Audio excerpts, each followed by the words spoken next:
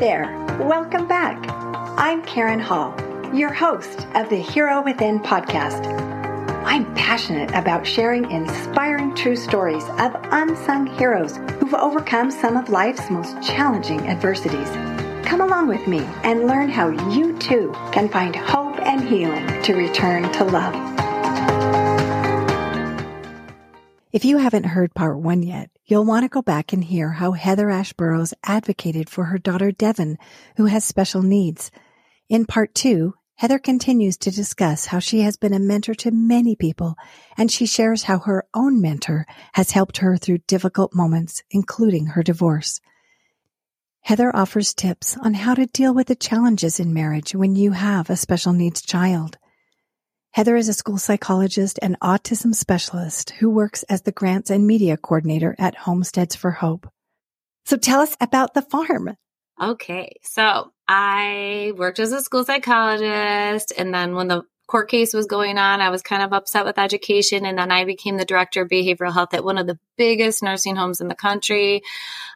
Long-term care was definitely not the best place to be during the pandemic, but it gave me some perspective on what people in a nursing home, what their rights are.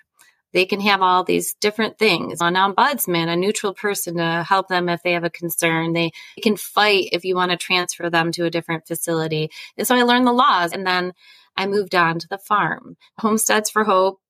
Jenny knew how passionate I was. I had been friends with her mother. I knew about homesteads right from the very start. I knew her brother. He had spent some time actually at the nursing home I was at. The group home he lived in had injured him, broke his leg in 3 places. Ooh. Yes. So he had gone through tremendous abuse. It just furthered my connection with them. And so when I was struggling being the director of behavioral health, because I didn't have aides for Devon, there was no one to do the overnights, or I had very limited people, but I was up 55 hours a week with her at night, and then trying to go in and manage a 500 bed facility. And I thought, something's got to give. I can't do this forever, especially during the pandemic with just all the stress of that. And I had walked away from that, and it was heartbreaking. But that's another thing. It doesn't always feel good when you walk away from something, but you have to push through. You can't let it stop you, because you won't see what's on the other side.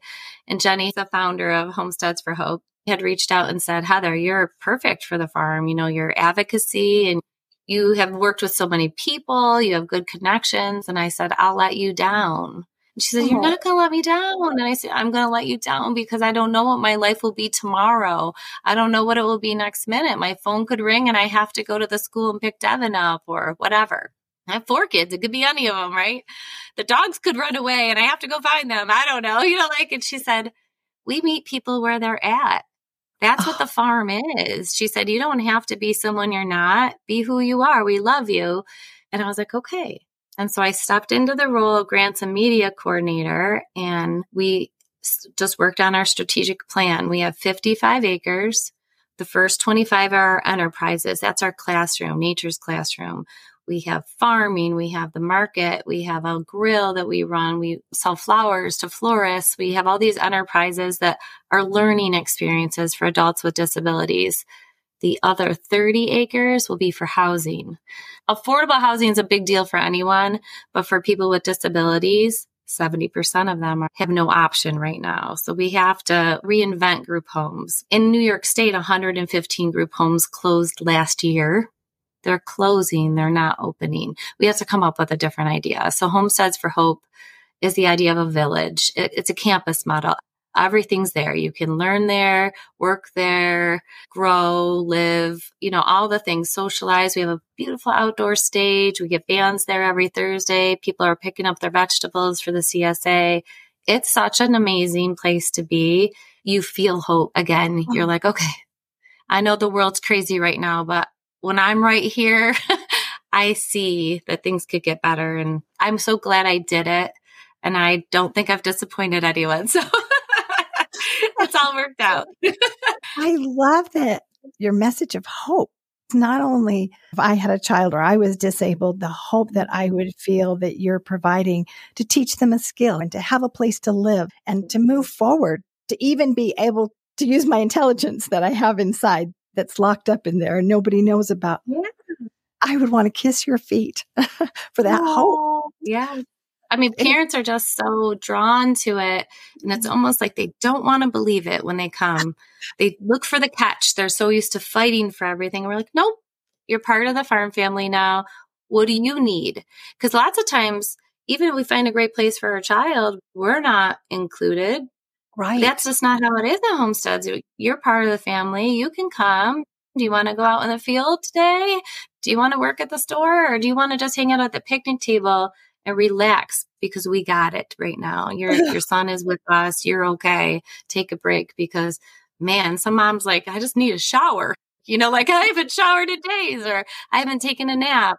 And you see them in the car and it's happy tears. They're like, it's going to be okay. And for the people, the adults, imagine your entire life being told you'll never be employed. You'll never be a productive member of society. You're a taker. You're not a giver. You're a drain on resources. And they are doing it. We graduate people each year into competitive employment. They're getting real paychecks. And how can you beat that? Like that's shattering every misconception out there. People come to the farm, they can't tell who has a disability, who is the volunteer, who is the staff member. It's just because we don't divide ourselves up. We're all doing the same things. Wow. We're all valued. Wow. That's how it should be everywhere, right? Exactly. Just breaking down those barriers. That's so incredible. And like you said, so many times you send your child away to do that thing, if you could get into that program or group home or whatever. But to be able to be together and to celebrate that would bring me so much joy too, to see my child progressing and to get to be a part of it and to have somebody to talk to like you that understood me. Like you said, finding your tribe, I would feel like I found my home, my hope and my home. Yeah, this is where I'm supposed to be. Parents pulled up during COVID and everything was shut down, but we were outside. We're not a certified setting, so we didn't have all that red tape. We could be together and can we come? We call it the flood, where everybody else was shutting down and like going out of business. We're like, we're exploding. We have over 600 families we serve right now. Thousands of people come in to visit. They want to see the model. There's intentional communities all across the country, but we kind of like picked the favorite parts for what we're doing. And that housing village, that's another mountain to move. There you go. There you go. Where do you get your funding? Because this is very expensive, 50 acres and to have all the operations. So do you have some great big donors that are donating or how does it work? Right. We have some champions that are connected to the community and they want to help. So they've always invested in us. I apply to grants all day long. It's my job, right? Yeah. But so many people are applying for grants. It's very hard to get a grant. I got a little over $300,000 worth of grants last year, which was phenomenal. But when you're thinking about a project this big, we need more than that. So then you get the people coming in who do the programs and the people who come to the farm store or, they're donating their time, their love, or buying from us. And that helps too. So I think having the community support is what you need, but you also need policymakers and legislators and the people in your community to stand with you and say, yeah, this is working for people. So this is what we should support. There's 13 employees for all those acres. We're volunteers, we're families, we're grassroots. Too many people need us. So let's do it. I love it because with your perseverance and your energy and enthusiasm to have that matched with Jenny, that's a wonderful combination and a wonderful environment for you to be able to move forward because like you said, you've had these other long standing things that you were working on before and to see this happen so fast. That would give me a lot of hope too. Yeah. You're so used to resistance and trying to change people's mindsets. I tell people that I've counseled over the years, when you get stuck, I want you to write your obituary. I want you to think about the great things you've done and how you want people to remember you and what your legacy is going to be. And for some reason, just doing that exercise, people shift and they're like, yeah, when I leave this earth, I want to know I made my mark. I want to know that I didn't watch an extra TV show instead of push, because right. We got to push sometimes. Yeah. When you talked about your legacy, I love that exercise about writing my own obituary. And I've thought of that myself too. Yeah, yeah. Shifting that mindset is so powerful for yourself. What is the legacy that you would like to leave? I want to know that when I leave this world, people were inspired to push and do what they know is right in their heart, that they're not afraid to speak up. And if I keep showing them and walking alongside of them, and they borrow my confidence. I always say, if you don't think you can do it, fake it till you make it, rub elbows with me, and we'll just do it together until you're ready to do it on your own. And that was what pushed me to start doing workshops and trainings and start my book, because I won't always be here, right?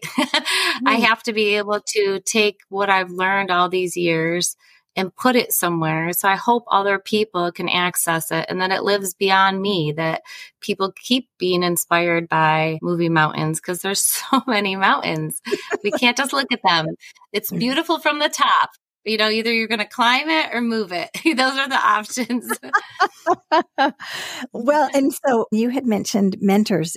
Can you tell me a little bit more about who influenced you? So Jackie Bartell is a DIR specialist. She's a special education teacher, and DIR is all about looking at the child's developmental level, their relationships with people, their individual differences, and you meet them where they're at. She was Devin's preschool teacher, but I also worked with her professionally. And she has always helped me see that part, that it doesn't matter what our perspective is. It matters who you're working with. You have to enter their world. So I worked with her for years. And then when I went to the nursing home, I was definitely not the regular behavioral health clinical person. I was their ally. I think when you know that there's somebody in that kind of position that will help you, you're like, okay, what I want to do must be worth doing. If this person's willing to walk alongside of me and go through all the steps. Is it easy? No, it's definitely not easy. But Jackie is the one who fueled that. And she came to Ohio with us when I brought Devin for the spelling assessment. She wanted to be there because the best people in the world keep learning. And that's like what we talked about before. You have to keep evolving. You have to keep learning, because otherwise your message is stale, right? Like you're just hitting replay. You got to come up with some new content. Well, I love growth. I love personal growth. I love seeing growth in others. I celebrate progress. So yeah, I think that's part of that message that you're saying too. And it's vibrant, when there's growth in our life. I sense that Jackie was also meaningful to you as a mentor in a personal way. Can you tell us more? She's always the person I can go to when I'm not sure what to do next. When my first marriage was falling apart, it was a very unhealthy situation. But my parents loved each other deeply, and divorce had never even entered my mind as something that might happen to me. And I fought for it. I was a fixer. She's the one that used that phrase with me first. You're a fixer. You need to be a problem solver. And I thought, yeah, I cannot fix this marriage. How do I solve this problem? It made such an impact for me. So now when I'm trying to fix something, I take a step back and go, I don't need to fix this. I need to solve the problem. Sometimes you have to say, this isn't working, and you have to walk away from it. And that's so hard for me. I don't like to give up. I don't like to give up. You're just changing course. Exactly. And that's what she's like. You're solving the problem a different way. Right.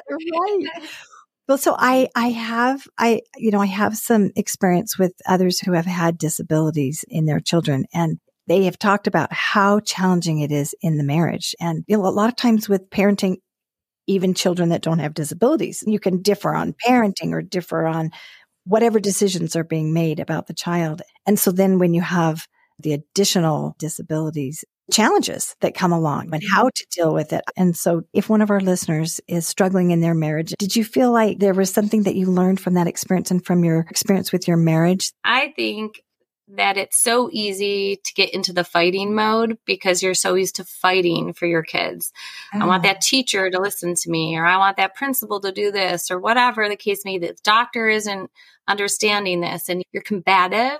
And if you bring that to your marriage or to your relationship, then you're at odds. When you want to run alongside them, and they might not always agree with you. I'm so fortunate that my husband now is so incredibly supportive, but we do not agree. Like our political views, things like that, we could be extremely opposite. But what did it teach me? You can always find common ground. As long as the love is in the middle, and I try to make sure my tone is right, like that I'm not being confrontative with him, because he's not arguing with me. He's looking out for me. And I think if we realize that the person is really worried about us, if they see the problem and they don't know how to solve it, they don't want you to bark up the wrong tree. It feels like they're not being supportive, but really they're looking out for you in their own way. And when you really feel it and you know that, then you can always find your common ground and you can thank them for caring about you. And I'll say that to Jim. I know you're trying to protect me, but I have to do this. And I want you to do it with me. And I invite him. I ask him. I don't demand it. I don't ultimatum. I just put it out there so he knows where my heart is. And I think it makes a difference. That's beautiful. One of the things that I have seen is the grieving is so different oftentimes between the spouses. And one might be the kind that wants to talk about how frustrated they are or how sad they feel that the child is having this issue or whatever. And the other one may be the silent type that processes it internally. And that can be very challenging within the couple in the marriage. Yeah, the grieving is very important. I want everybody to understand that part, because when Aliana was born 9 weeks early and she was in the NICU, I remember a NICU nurse saying to me, when you are in the shower, you can cry as hard as you want to. You want to let it all out. That is where you're allowed to cry. But when you get out of the shower, you wipe off, you dry your tears, and you go be the mama your little girl needs. And it stuck with me because I thought, yep, you have to let it out. You have to say, this is hard. Devin just turned 16. What do all 16-year-olds do? They go and they get your permit. They learn how to drive. That's not happening for her. So it hit me. It was so weird. I was at DMV with my other daughter. Mm-hmm. And I looked around and I saw people Devin's age, her peers, and I thought, whew, and it sucker punched me. I just wasn't expecting to have an emotional reaction to it. I know she's not driving, not right now at least, right? It's not like I expected her to, but you remember sometimes and then you grieve again and you have those moments and you just cry in the shower.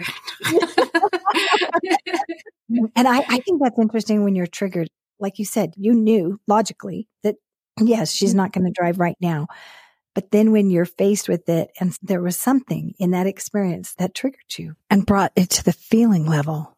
Will she get married? Will she walk across the stage at graduation, or will that be too hard? You start thinking about all those milestones and they're going to look different, right? It's just not going to be the same. Remember, everybody's saying, how long have you waited for her to say mom? And I'm said, from the moment you look at them when you're born, you want to hear them say your name.